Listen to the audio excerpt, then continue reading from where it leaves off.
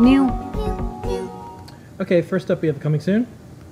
Yep, we have a new book, Exploring Arduino, from Jeremy Bloom, a maker community friend and mentor to many, is writing another book, and it's coming out soon. Sign up to get notified when it's released, and we stock everything you need to follow along the book projects in the store. So we tend to stock books where we have all the stuff that goes with it, so people can just get the book and all the things. Okay. Next up. We have another USB-C FTDI cable. USB-C is kind of taken over, and so we're slowly adding USB-C versions of a lot of stuff. This cable is fully reversible USB-C, and it's a 5-volt FTDI cable with genuine FTDI chip inside of it. On the end, you get power, ground, RX, TX, RTS, and CTS. So it's good for, like, you know, reprogramming a ESP32 or ESP8266 Huzzah, or per Trinket, or one of the older like Arduino boards that has a programming port on it. The previous version we had was 3-volt power and logic. This one is 5-volt power and logic, so better for higher power, higher voltage items. Yep. We have a panel mount I guess it's tip sleeve mono 3.5 millimeter jack. We've had one that was plastic body. This one is fully metal with paper phenolic spacers by request. Bill Bingo, he asked for us to carry this, and so I was like, sure, this looks pretty handy. It's open case, but you know, it's also pretty easy to solder to because the tabs stick right out, and you can't overheat it, melt it, because it's fully metal. Yeah, I can just show it on the overhead because the demo photo isn't there. So you've got a, this is the GC jack, and then you've got a hex nut and little lock washer, so you can easily connect it to a panel mount of any sort. And then when you insert any 3.5 millimeter plug, you can even see that this contact connects to the tip, and then this other contact connects to the sleeve, and then this middle contact is disconnected. So this is good if you want to have like a, see by default it's shorted to the tip, but when you insert, it pushes it out of the way. So there you go, no longer connected. So it's got tip, sleeve, and tip disconnect. Okay. Next up. We got NeoPixel buttons. People like these. We've sold them in packs of 5, and people are like, hey, I want 50. And I'm like, okay. So you now get a sheet of 50, you can break these off. These are great for if you're comfortable with soldering. You can solder wires to each of the little buttons, and then you break them off from the sheet. And each one has data in, data out. These are used for, like, you know, when we have the fully enclosed dots, but sometimes you want something even slimmer. So if you pair these with silicone wires, you can make for a very small and slick mini LED NeoPixel connection. Of course, use it with anything that can drive NeoPixels, and then you just break these off as necessary. Handy. We've got 2 cases for the Raspberry Pi. They're very similar, so I'll kind of show both at the same time. This is the bottom, and that's the top. This version of the case does not have fans in it, and the case itself acts as a heat sink. So it has a little nub that comes down and sits right on top of the CPU chip, and it's made for the Pi 4 because the Pi 4 does run a bit hotter than the rest. But it's really easy to assemble, comes with all the screws and some standoffs, and it's chunky. If you're going to connect a hat to it, you'll want to get one of our standoff risers. We have these 2x20 risers, so you can connect hats to it, but you can.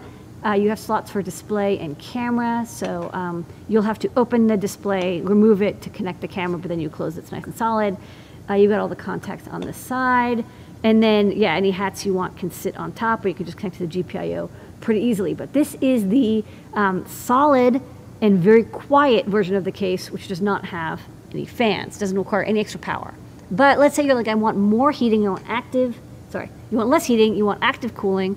This version has dual fans, so it doesn't, the case doesn't sit on top of the chip, obviously, because it has this slot instead where you know, the fans stick out, or sorry, stick in, and then they're powered by the Raspberry Pi. So this does, the has a slight sound. It's very quiet, but maybe you need something ultra quiet. It's not ultra quiet, not as quiet as this. Yeah, which I has- can't really hear it. I'm pretty close. I know it's, but Yeah. it uses more power and it does have a slight sound to it, even though it's incredibly quiet.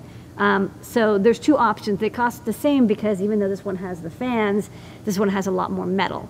But they both will work quite well in cooling your Pi 4.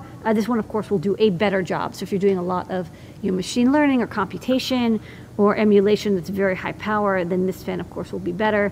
And it does use more power because you'll be plugging into the 5-volt power on the GPIO pins there. But two options for Raspberry Pi 4 cases. Okay. And this is the star of the show besides you, Lady Ada, and our community and all of our Adafruit team members. Yes, this is a mini Pi TFT. So this is a very adorable little screen. We got this screen and we made a breakout. Look and then, at the quality of this. yeah, it's not photoshopped. It is beautiful. It's for real. So I have the live version as well. But you can see there's two ways to use it. Either you can use it, it's tiny. You can either use it with Python directly, which does not require kernel drivers. This is what I'm doing here. And I'm just using Pillow, which is a library. That looks unreal. It does look unreal, but it's true. You can actually play little videos on it, but it's quite small. Yeah. So this is 240 by 135, which is good enough to have good resolution, great color. Of course, it's a full color display. In this case, I'm not using all the colors, but you can still see its color compared to an OLED. There's two buttons on the side that you can use to change UI or do signaling, whatever, because it just turned out that I had to make it this wide to get all the pins, and then we had enough space exactly for two buttons. It works on any Raspberry Pi you like. You can either install the kernel module if you want, which is, it does update your kernel to the latest. That's the trade-off. Or you can, if you just need basic drawing onto it with Python, use the Pillow library. And that's definitely the easiest way, and it'll work on any single board computer that has SPI and Python support. So that's handy. And then bonus on the bottom, it even has a little 4-pin quick connector. Of course, I didn't bring any quick sensors, but if you have a STEMMA QT or quick sensor, you can see there's a spot to plug them in. So it's really easy if you want to connect a sensor or an output or LEDs or whatever, and you want to use that I2C port because you've kind of used up these pins. Maybe you don't want to use a stacking header. This makes it really easy to connect external I2C devices, which is quite popular with people, especially since we have Blinka in all of our libraries for Since it CircuitPython. displays video, could you have a camera go to it? Yes, we did a demo We did. where we have the Raspberry Pi camera and the machine learning output go to this little display. It does That's work. using the, I think that was with the kernel module, but Yeah. you could use it, again, if you can get anything into Python, you can display it on the screen. All right. And that's new product. Okay. All right, you want to do a new recap? Recap. New recap. We've got coming soon from Jeremy Bloom, Exploring Arduino, a updated book with lots more projects that you can build with an Arduino Uno. We have a new FTDI USB-C cable, great for any USB-C devices. This one is 5-volt power and 5-volt logic. We also have the 3-volt power, 3-volt logic version. By special request, this is a panel mount tip sleeve mono 3.5 millimeter jack, great for audio or assistive tech work. These popular NeoPixel mini buttons, as I like to call them, are great if you want to make very slim NeoPixel projects with little LED lights. Solder to the back, and then they come in a pack of 50. We have two Raspberry Pi 4 cases. One of them is a totally passive cooled case that's fully milled aluminum. It does not have fans. It's a little bit heavier, and it doesn't cool as well as the active cooling one, which has two fans, but then of course draws more power and does have a slight noise to it compared to the completely passive one. So we have two options depending on whether you want more cooling, more power, or adequate cooling, but no extra power usage. Both for the Raspberry Pi 4, of course, will fit any one of the options, the 1, 2, or 4 gigabyte. And the star of the show is the Mini Pi TFT 1.14 inch 240 by 135 IPS display. This beautiful display can be programmed in Python, or it can have a terminal on it that comes straight from Linux. It also has a STEMMA QT/quick connector on the bottom for easy attachment of sensors, and 2 buttons on the top to select different modes or user interface. And that's new products.